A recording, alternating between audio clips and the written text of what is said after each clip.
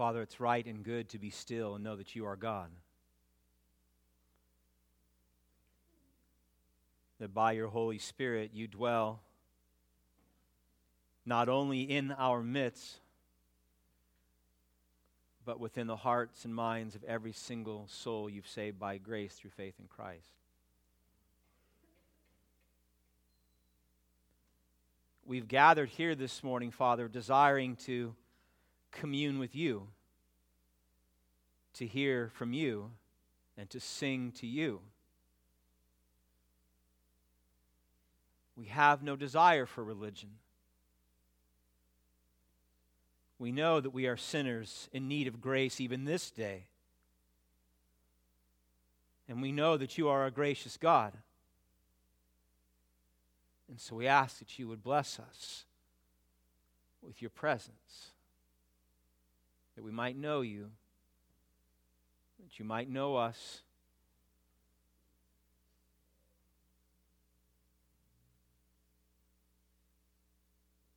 I ask, Lord, that you would cause us to hear your word this morning, a word that you spoke through the prophets of old, a word that you confirmed in the presence of Peter and the apostles on the day of Pentecost,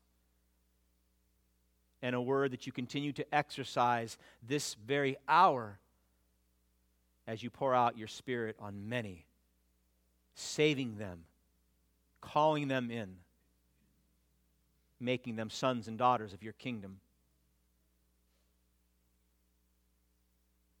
Father, we ask that you would make Christ our vision this morning, that in our heart of hearts we would see him as he truly is and be overwhelmed by his love, his majesty, and his beauty, and the grace and the mercy that he pours on us every hour. Cause us in your Spirit to see him, that we might worship you now. In your Spirit and according to the truth of your word, we ask these things for your glory. In Christ's name, amen. Good morning. If you have a Bible, please open up to Joel chapter 2 if you're not already there with me. Joel chapter 2, the title of the sermon is Indwelling Spirit. And it is, that's actually a good song to have on your phone, so good. This teaching is one that some of you will reject even though you know it's true. It is a teaching that is truly supernatural. And if you've been with us now for the past several weeks, we've been working through the minor prophet Joel, and we've been seeing this prevalent theme that God is pleased to bring himself glory in saving many through judgment, in bringing sinners saved by grace out of judgment to himself. He glorifies himself by revealing to mankind and all of creation his holiness and his goodness when he judges. And he glorifies himself before all creation by showing his mercy and his grace when he saves. Last week we had a chance to look at God not just saving, but the promise of restoration. That there would come a time, just as in the days of the locust of Joel, when God would restore their land, there will come a time when there be a cosmic restoration. When God would come and he would make all things new in the heavens and on the earth. It is a prophecy so glorious and so over the top that some of you last week, I imagine, said, this is too good. It's too much. It's hard to believe. I'm thankful if that is your initial response, because it means that you're getting a glimpse of how good it is. But you must press through that lack of faith, because this is what the Scriptures testify to. That God will, in fulfillment of the prophecy, he will return to his people. He will dwell amongst his people. And he will provide provision and security and harmony between God and man in creation and it will be very, very good.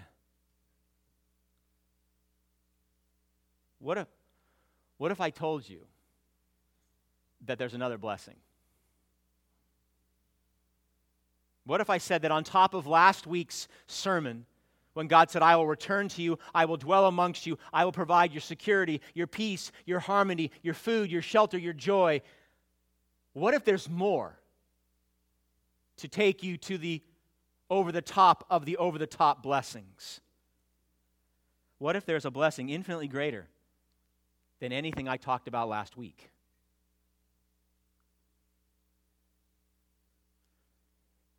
If you were raised in a home that celebrated Christmas, maybe your parents left that last gift to the very end. I mean, you opened up all the rest, right? You got all the socks and the underwear for the year and that new pair of pajamas that you're just going to wear. But then there's that gift under the tree that is yet to be opened, and that's the one you really want. That's the one you asked for, and you're really hoping it's it. What if there's another blessing that not only guarantees your eternal joy, but the magnification and the glorification of God's name forever? That's the gift we want to open this morning. It's the one box that's still all wrapped up that we, by God's grace in this passage, will actually see and say, yes, amen, that is the best gift. Do you want to open it? Good. So way back in the book of Numbers, embedded in Numbers, was a prayer/prophecy by Moses. Most of us read right by it. Numbers 11:29, listen, this simple prayer by Moses. He prays, would that all the Lord's people were prophets, that the Lord would put his Spirit on them. He said that in response to several were jealous of Moses. I mean, Moses was able to enter into the tent, and Moses had direct dialogue with God. Moses knew God in an intimate and personal way. And those around us said, we want to know him like that too. We want to talk directly to God. We want to have a word from God. I want to know God in that Shekinah glory that Moses has. Intimacy. Relationship. This simple prayer by Moses is elaborated on here in Joel chapter 2, verses 28 and 29, and testified to in Acts chapter 2 by the Apostle Peter. God saying, I will pour out my Spirit on all flesh. I will do that. So I want to, by God's grace, try to get a handle on what this passage is saying about the outpouring of the Holy Spirit of God. I could not begin to talk about the impact, the magnitude, the purpose of the Holy Spirit in the church. So I'm just going to hit two from this passage.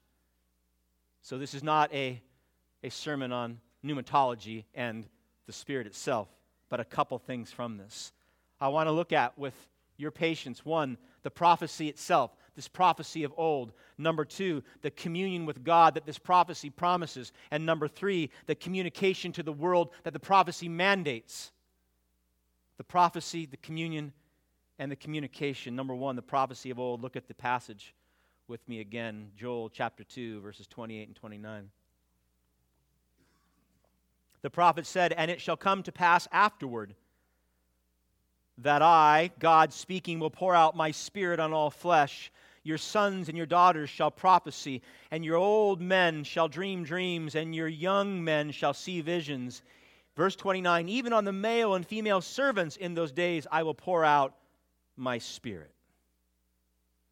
This great historical movement of God sending His Holy Spirit, the third person of the Holy Triune God, to earth in those days. In what days? In what days? What time period is God talking about? You know, some prophecies in the Old and even the New Testament, they're very difficult to try to hone in on a time. This is not one. We know exactly the time that God was speaking of here through the prophet Joel, because it's answered in Acts chapter 2. Before Jesus ascended into heaven, if you remember, he ordered the disciples to stay in Jerusalem and wait for what? For the promise of the Father. He says, do not leave, because I'm going to send the Helper. I'm going to send the Spirit. Let me read to you Acts chapter 2. When the day of Pentecost arrived, the disciples were all together in one place. Listen. And suddenly there came from heaven a sound like a mighty rushing wind, and it filled the entire house where they were sitting. And divided tongues as a fire appeared to them and rested on each of them. And they were all filled.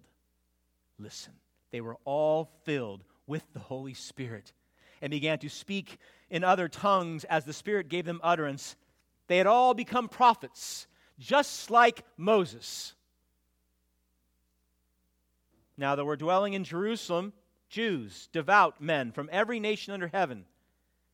And at this sound the multitude came together, and they were bewildered, because each one was hearing the disciples speak in his own language. They were hearing the disciples speak in the language from the nation in which they came. And they were amazed and astonished, saying, are not all these who are speaking Galileans?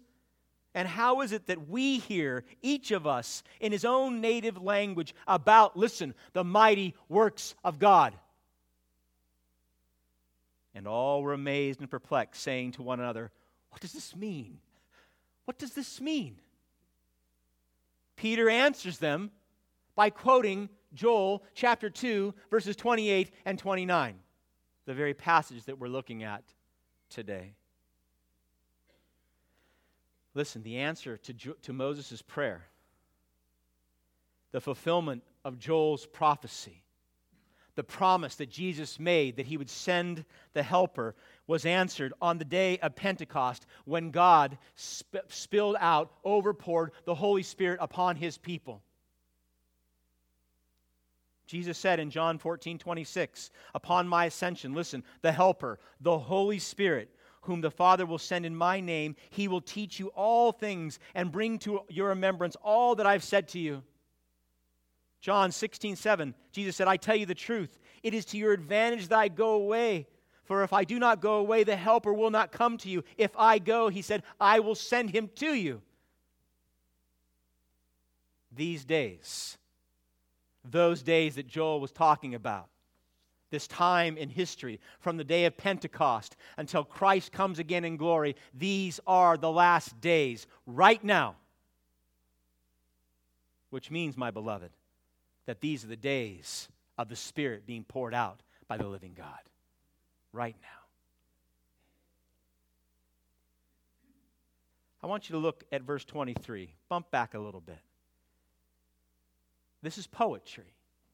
So God has laid the groundwork for this. In verse 23, he was talking about pouring down the rain on a parched land. Verse 23, be glad, O children of Zion, and rejoice in the Lord your God. He has poured down for you abundant rain, a deluge of rain.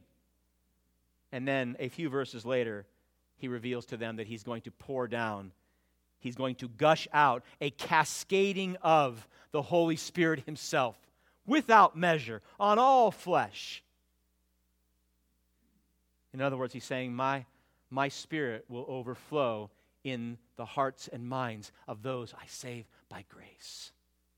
You say, well, what Spirit is this? This is the Holy Spirit of the Holy Triune God, fully God. This is the same Spirit that moved over the darkness and the void and brought order out of chaos in Genesis chapter 1. This is the same Spirit that was poured out upon Joshua in Deuteronomy 34, enabling Joshua to lead God's people into the promised land. This is the same Spirit that came upon Gideon, enabling him with 300 men to conquer 135,000 Midianites and Amalekites in a single day.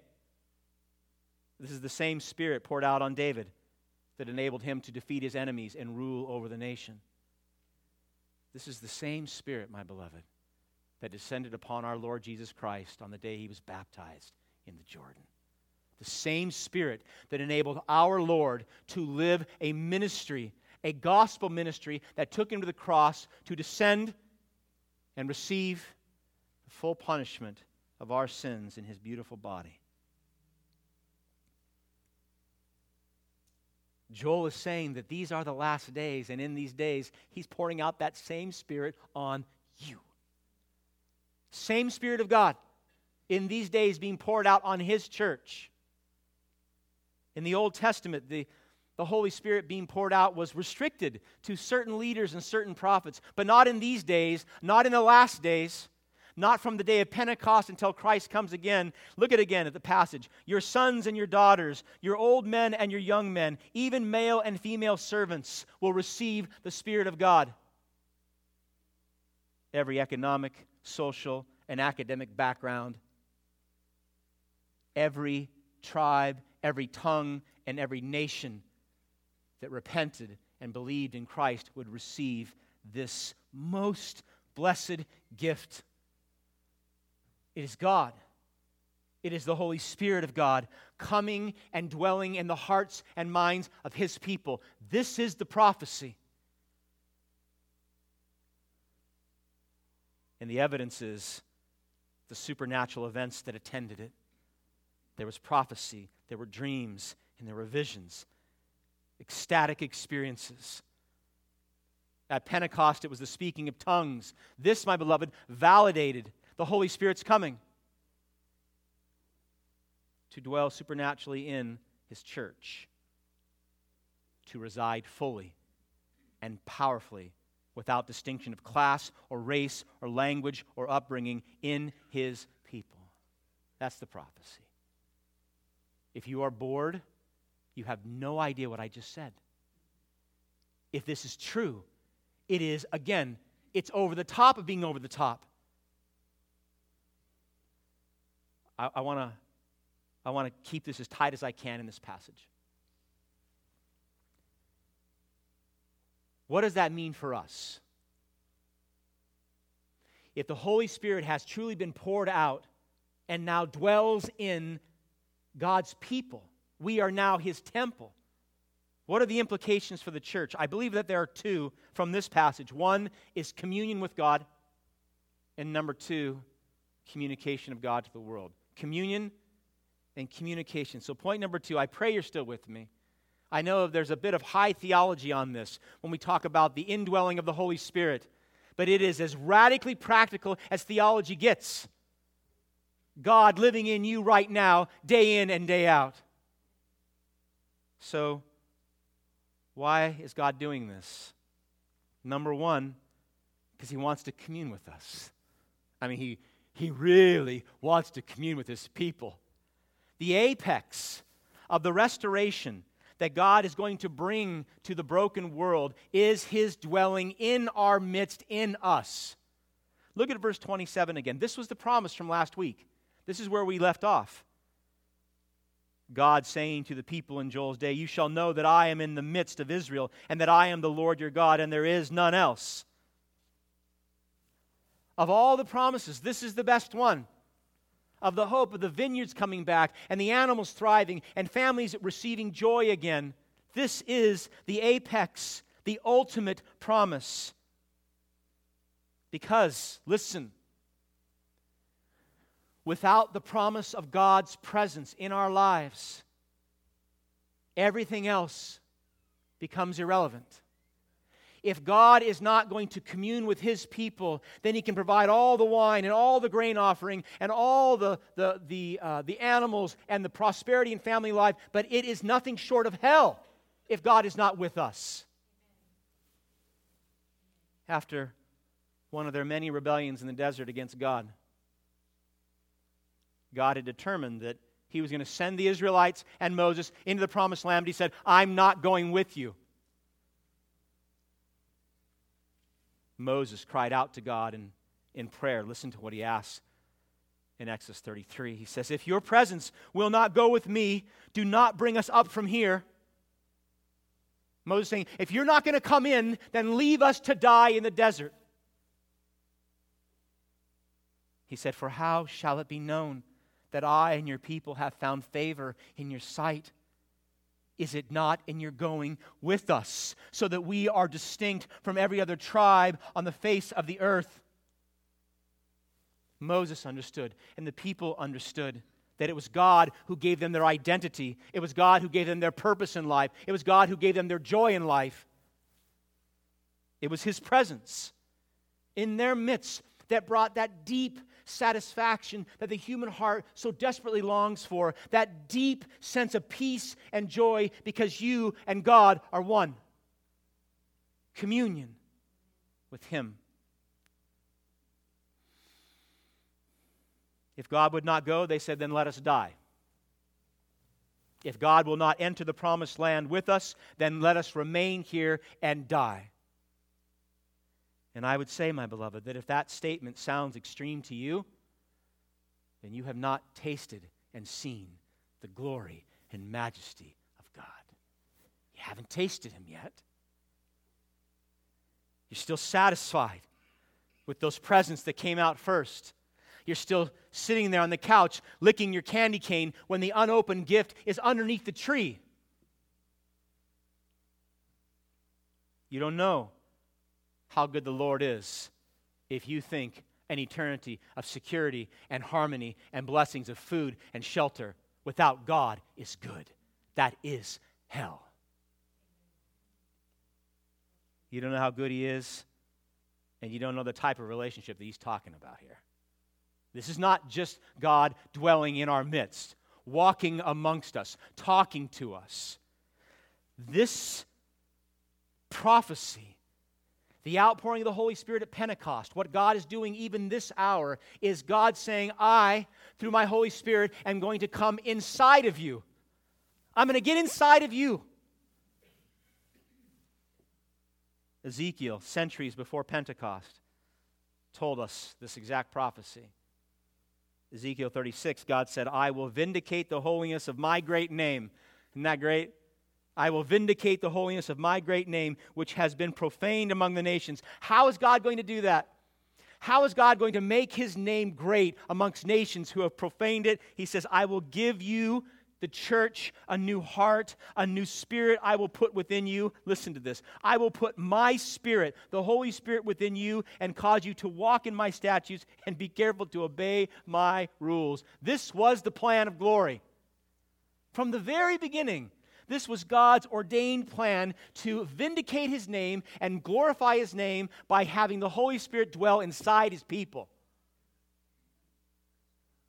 A communion more intimate and more personal than you at this point in time, as sinful people saved by grace in the flesh, can possibly imagine. Think of the greatest relationship you've ever had. Children with your parents, husband with a wife, friend with a friend. You said, it cannot get any sweeter. It cannot be any better. We know each other's thoughts. We finish each other's sentences. This person knows me, and I know them. You're not even close to what this prophecy is talking about. This is God in you. Paul asked this rhetorical question of the church in Corinth. This has been an accepted prophecy and teaching in the history of God's people. 1 Corinthians 3:16, Paul said, do you not know that you are God's temple and that God's Spirit dwells in you? Do you not know that, church? He says it again a few chapters later, 1 Corinthians 6:19. Do you not know that your body is a temple of the Holy Spirit within you? To the church in Rome, Paul says, Romans 8:9, you are in the flesh. You are not in the flesh, but in the Spirit, if indeed what? The Spirit of God dwells in you.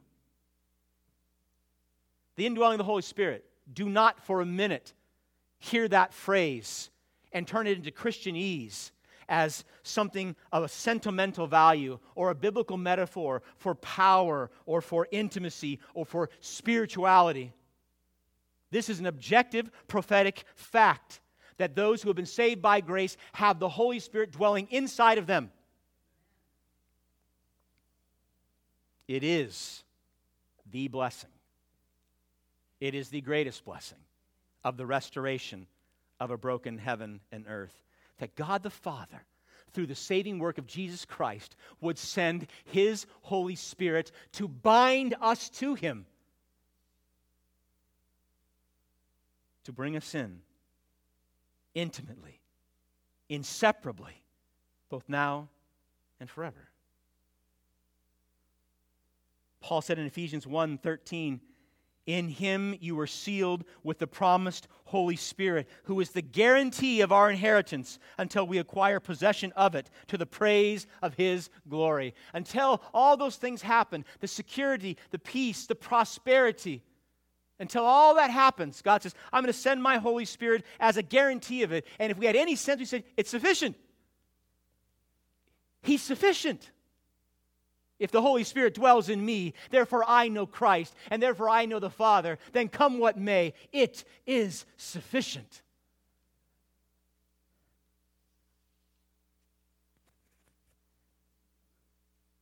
He does this because He wants you to really know Him. Really know Him. John 16:13. Jesus said, when the Spirit of truth comes, He will guide you into all truth. All truth. Truth about who God is.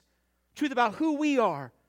Truth about our desperate need to be saved by grace through faith in Christ. Truth of this Holy Spirit dwelling in us, sanctifying us, making us holy, and one day bringing us into the presence of God the Father, that we might be glorified, holy, without sin in His presence. Another prophecy of old, not a new teaching.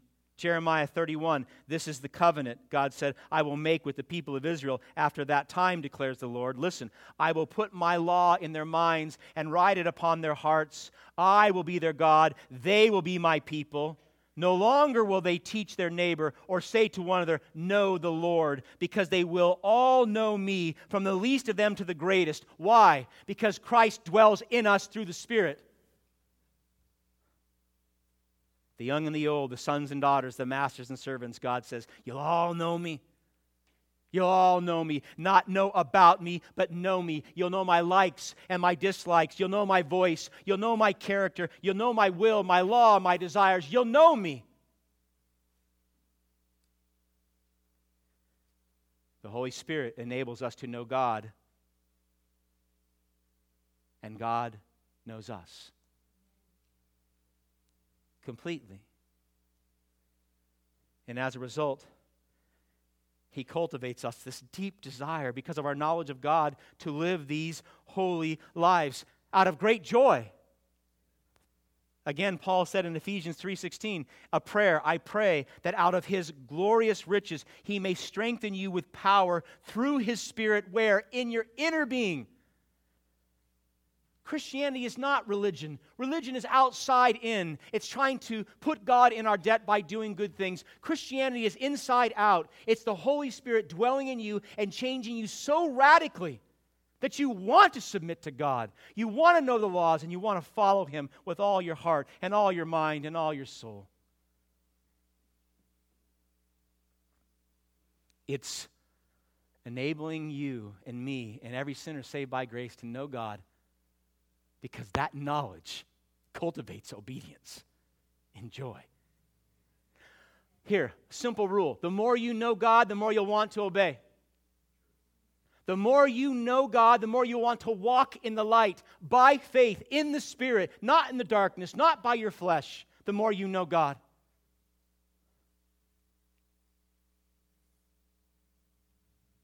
One of the great secrets that many still misunderstand the church is how Jesus Christ lived a perfect life. We make this theological mistake. Now listen, some will say, well, He obviously lived a perfect life because He was fully human, He was fully God. And as fully God, He not only could not sin, He couldn't be tempted by sin. He was fully God and fully man. And as fully man, listen, He was tempted. Do not take the temptation of our Lord in the desert by Satan as not real. He was tempted. He was tempted to eat because He was famished. He was tempted to have bow down that He might receive the kingdom without going through the cross. Do not think for a minute that when He was praying to God the Father in the garden for the cup to pass, that he was not tempted to vacate that place.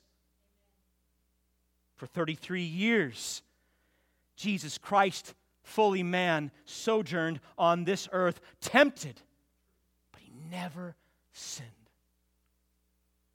He never sinned, not because he was fully God. He never sinned, listen, because the Holy Spirit dwelt within him. And it was his desire to know God the Father and know the Spirit so intimately that nothing would come in the way. Jesus Christ lived a sinless life because it was his greatest desire to have a right relationship in love and intimacy with God the Father.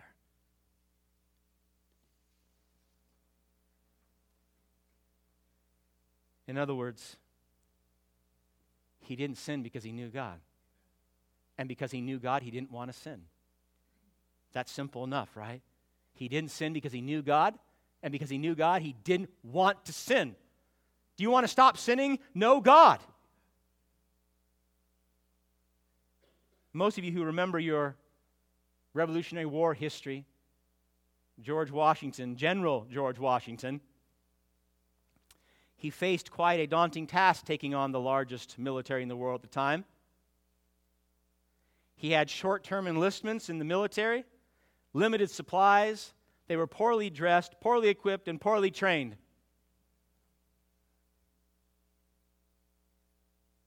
Reluctant congregational and state legislators, short on funds, wavering loyalty to the glorious cause of freedom.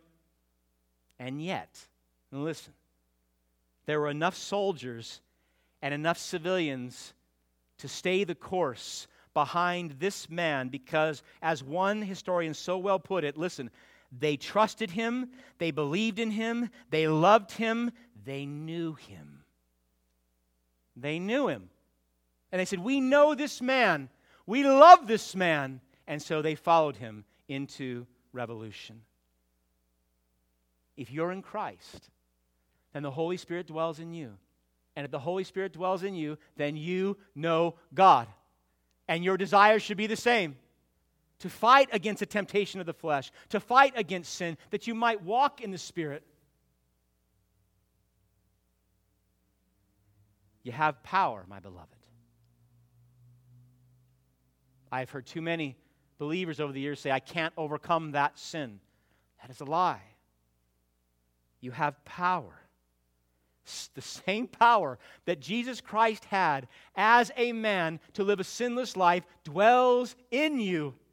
Same power, same Spirit. He hasn't changed. He's not less powerful today than he was in the time of Christ. He didn't pour out anything less on you than he did pour out on Gideon or David or Joshua or Moses. Same outpouring, same Spirit. And therefore, my beloved, we are without excuse every time we sin. Paul was right when he said in 1 Corinthians 10, no temptation, not one, has overtaken you that is not common to man. God is faithful, and he will not let you be tempted beyond your ability. But with the temptation, listen, he will also provide the way of escape that you may be able to endure under it. The Holy Spirit residing in you every moment of every day, so that every time you're tempted, he is saying, this way. Here's the out. Here's the safe place. Here's the narrow road. There's the light. You do not lack power in the Holy Spirit of God. That means, my beloved, every single sin that you struggle with at this very moment, every sin that you've struggled with for months or years, those sins that we call the besetting sins, the ones we just can't get rid of. We get a reprieve for a time, and then it comes back, and we're ensnared, and we're stumbling again. The Holy Spirit has the power to overcome it. This hour, you lack nothing. You lack no power. So if you're fighting this morning the sin of gluttony, or the sin of lust, or the sin of covetousness, the Spirit can overcome. Ability to overcome. If this morning you are dealing with pride, or maybe that deep sense of insecurity or maybe anxiety that comes upon you in the wee hours of the morning, the Spirit can overcome. Maybe you are struggling with a feverish pursuit of leisure or convenience or success. Maybe that has ensnared you. The Spirit of the living God dwelling in you can overcome. Now, you say, well, of course, we'll answer like Martha. Of course he will overcome on that great day of glory when he makes me. No, he can overcome now. We are without excuse. It is not a lack of power residing in you. In fact, God is so pleased with this plan of redemption, of having his Spirit dwell in you. He has purposed that the Spirit of God will dwell in us forever. Forever. God did not pour out his Holy Spirit at Pentecost to come as a stopgap measure, to get the church from conversion to glorification, right? You only have the Holy Spirit temporarily just to get us into the presence of God. That's not the plan. The plan is the Holy Spirit dwelling in you forever, that you will come into the presence of God, and all sin will be removed, and you will have, listen, you will have a perfect relationship with Father, Son, and Holy Spirit because the Holy Spirit dwells in you. Perfect. No barrier, no obstruction, no problems, no rebellion. And that means, my beloved, and here's the over the top of the over the top of the over the top. Here's the bigger present under the tree. It means, this is so mind-boggling to me, that the plan for the church, you, me, all who have been saved by grace for centuries, the Holy Spirit dwelling in us, that we might come into the holy triune God, Father, Son, Holy Spirit, and the church, exchanging and receiving glory, love, intimacy, joy, satisfaction indescribable is what we're called into. The same glory has been exchanged amongst the Father, Son, and Holy Spirit from eternity past, the same glory that will be exchanged for eternity future. Now you are in that. You participate in that. You sing the glory and you praise the glory of God, and he pours it right back on you because the Holy Spirit dwells in you. You are not God, but you are redeemed into his presence, and he dwells in you. It is the consummation of the restoration. It is the pinnacle of pinnacles for mankind. If we had any sense about ourselves, we would say, well, this obviously is the gift that I want to open. It is the Holy Spirit indwelling me now and forever. Because I'm sure this is better than that bicycle that I wanted, and I'm sure it's better than that Nintendo game. It has to be. It has to be. Perfect communion with God. Perfect intimacy. Perfect expressions of love and affection. Perfect. Forever. Why? Because you'll know God. You will know him, he will know you, and there will be no more sin. That's why Jesus said in John chapter 17, this is eternal life, knowing God the Father and Jesus Christ whom he has sent. I could stop now, could I not? This is sufficient. This is sufficient. But if I did, I'd be neglecting the text because there is an imperative that comes from this. I mean, if this should have caused you, if you've never heard this teaching before, to rejoice so deeply in your seat that you said, we got to go back to another song, Pastor. We need to sing because I need to lift my voice up to this most glorious God. And we will sing again in a few. But I got to get you to the third because there is an imperative that comes from this. Point number 3, the communication of this glorious God to the world. In Acts chapter 1, verse 8, before the Holy Spirit had been poured out, Jesus said to his disciples before his ascension, you will receive power when the Holy Spirit has come upon you. And you will be my witnesses in Jerusalem and in all Judea and Samaria and where? To the ends of the earth. Now, when our Lord said this, they certainly did not understand that in a matter of days, Pentecost was going to happen. They didn't get that the Holy Spirit was going to come and indwell them. Look with me again at the passage. The prophecy fulfilled. And it shall come to pass afterward that I will pour out my Spirit on all flesh. Your sons and your daughters shall prophesy. Your old men shall dream dreams. Your young men shall see visions. Even on the male and female servants in those days I will pour out my Spirit. Prophecy, dreams, visions, supernatural, ecstatic revelation. For what purpose? Boy, I don't want us to miss this. What was the purpose of these supernatural prophecies and dreams and visions? It was to announce the Holy Spirit has come, that He's here, that God, through the Holy Spirit, was not only making Himself known, but He was making Himself accessible to all flesh through the work of Jesus Christ upon the cross.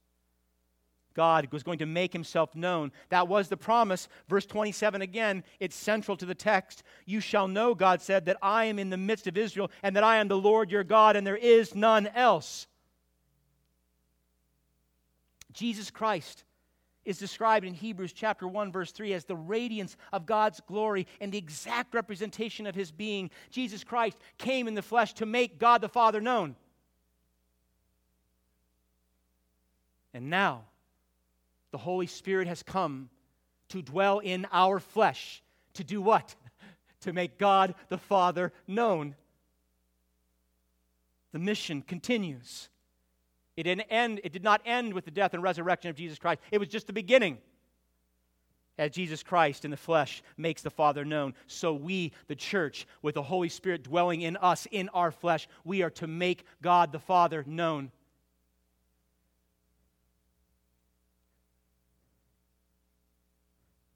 So often, this passage and others like it are misinterpreted by our charismatic and Pentecostal brothers and sisters in Christ. They get focused on the prophecy and the dreams and the vision, the ecstatic experience, and what they miss is the person and the message. The person is the Holy Spirit. The message is Jesus Christ. The prophecies and visions and dreams are not an end in and of themselves. They are a sign that the Spirit has come. And it tells the church, open your mouths and let everybody know. Tell everybody about God the Father and the work of Jesus Christ the Son and the Holy Spirit that now dwells in you these last days. The Spirit comes to dwell in us that we might commune with God. The Spirit comes to dwell in us that we, the church in the flesh, might make known to the world the glory of God. That we might communicate with our lives and with our lips these over-the-top truths. The Spirit came to a dying world to let the world know the kingdom of God is at hand. The Spirit came, John 16:18, to convict the world concerning sin and righteousness and judgment. The Spirit came to say, judgment is upon us and judgment is coming, but you can be saved in Christ. The Spirit came to point man to repentance and grace and faith that we might be saved. It wasn't the prophecy. It wasn't the tongues. It was not the dreams and the visions. It is the Holy Spirit and the message of the gospel of grace. What happened? What happened after the Spirit descended upon the apostles on Pentecost? What did Peter do after the gift of tongues was expressed and heard? He preached. And what did he preach? He preached the gospel of grace. And what did people do? 3,000 that day. They heard and they repented and they believed.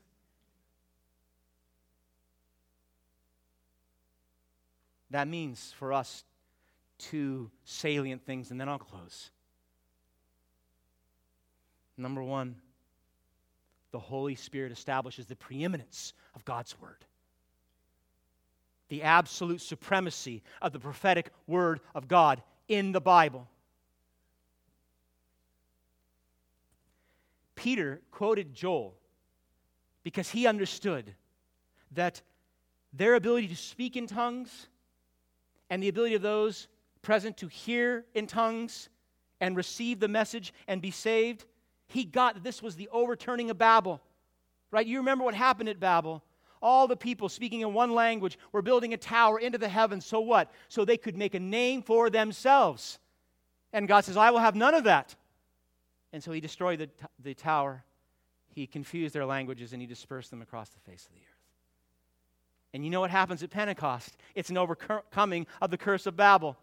What is happening at Pentecost? They are speaking in tongues. Everybody's hearing the same language. But infinitely more important, God is making for himself a people, once again, one people, unified under the banner of Jesus Christ. For what purpose? Not to make a name for themselves, not a name for the church, but a name for God. Babel overcome by the coming of the Holy Spirit. And that means, my beloved, that the word that we have, the word that we need is here. By God's grace, we have an Old and a New Testament that we call a closed canon. God has spoken, and that's why we believe it to be authoritative and infallible and inerrant and divinely inspired. We believe Paul when he said to Timothy in 2 Timothy 3 that all Scripture is God-breathed out and profitable for teaching, for reproof, for correction, and for training in righteousness. Why? That the man of God may be complete, equipped for every good work. The gift of prophecy in the apostolic age was codified for us here in the perfect Word of God, that we might proclaim it too. That's why when you come here on Sunday, you hear us reading from the Word of God. That's why if you're listening as you sing, you're thinking, oh, that's from the Word of God. That's why when we pray from the Word of God. That's why when I preach from the Word of God. This is the prophetic Word. We don't need the prophecies or the dreams or the visions. We have God's Word. And it means that it has the same power to be uttered from our lips, to go out to the world, that people who are dead can be made alive. They can hear the gospel, and they too can repent of their sins. They too can trust in Jesus Christ, and they too can live with the Holy Spirit dwelling in them. God has spoken. His word is complete. We have it by His grace in our midst. And that also means one other thing. It means that you are a prophet. Now listen closely. I don't want you getting weird on me. You are a prophet in the New Testament sense. The indwelling of the Holy Spirit in you, being poured out on all flesh, the young and the old, the servants and the masters. You have the Word of God. So the Holy Spirit dwells in you and you have the Word of God. That makes you a prophet. Every Christian, young and old, sons and daughters, masters and servants, have therefore a prophetic role to play.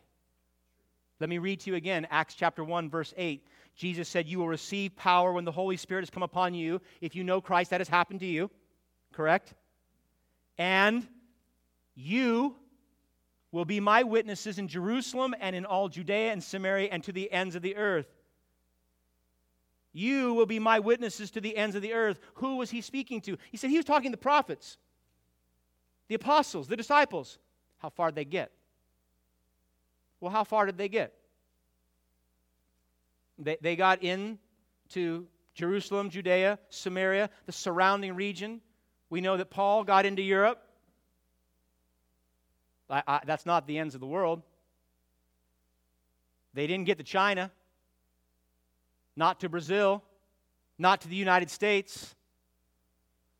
Who was Jesus speaking of that we would be the witnesses to the ends of the earth? He was speaking of you.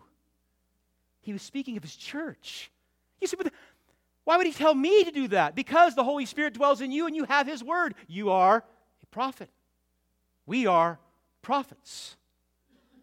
Not of our own prophecy, not of our own words, but God's word, spoken with God's Spirit. that dwells in us. 1 Peter chapter 2, verse 5, Peter said, you yourselves are like living stones being built up as a spiritual house, the church of God, to be what? Listen to this. A holy priesthood. A holy priesthood to offer spiritual sacrifices acceptable to God through Jesus Christ. My beloved, there is no greater spiritual sacrifice that you have to offer to God than to bring the gospel of grace to a lost world.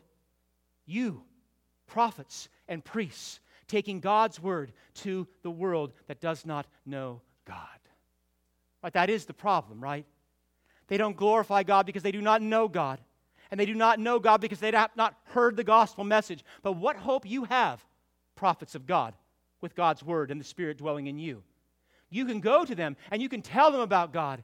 You can tell them about how He is holy and powerful and good, and that He will, as Joel said, He will come and He will judge. And you can say, but that's not the whole story. This God is so good and so gracious that He sent Jesus Christ, His only begotten Son, to die on a cross for the sins of all who repent and believe and trust in Him. And those who do, they'll be redeemed. They'll be brought in. They will not be cast out on the day of judgment, that they will become sons and daughters with the Holy Spirit dwelling in them. Oh my, do you have a message to share? What a message you, prophets of God, have to share. You can go to the world with your lips, because the Holy Spirit dwells in you, and convict the world concerning sin and righteousness and judgment. That was the role described by Christ of the Holy Spirit. Well, how does He do that? Through the church, because He dwells in you. You can tell people of the great hope to come. You can tell people that this God brings Himself glory by saving many out of the great judgment, saving many out. You can tell them about how He's going to one day restore the heavens and the earth. You can talk to them about the blessings of security and peace and harmony and plenty. Tell them about that. But don't miss the big present. Don't neglect to tell them that the ultimate, consummate blessing is their ability in Christ to have God inside of them, to have a relationship with the Creator, unlike any relationship they have ever known or ever will know. You can tell them to put down their silly little candy canes and to open up the big box, because that's the one they want. That's the one their heart longs for most. They don't know it. They keep trying to open it up in their workplace or with their children or their grandchildren or where they live or the vacations they take. They don't get it. That's not the box. The box is Christ. The promise is the Holy Spirit dwelling in you forever. And the end, which never ends, is you, my beloved, God's church, in the presence of the Father, the Son, and the Holy Spirit, glorifying Him forever. That is the glorious end that never ends.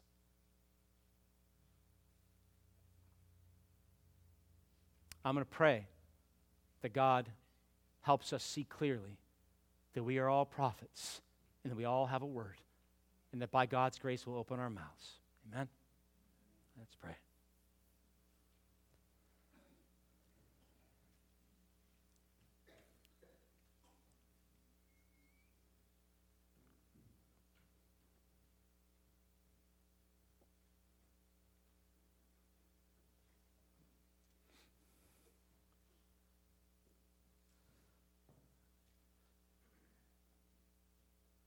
Father, it is grievous how quiet we are as a people.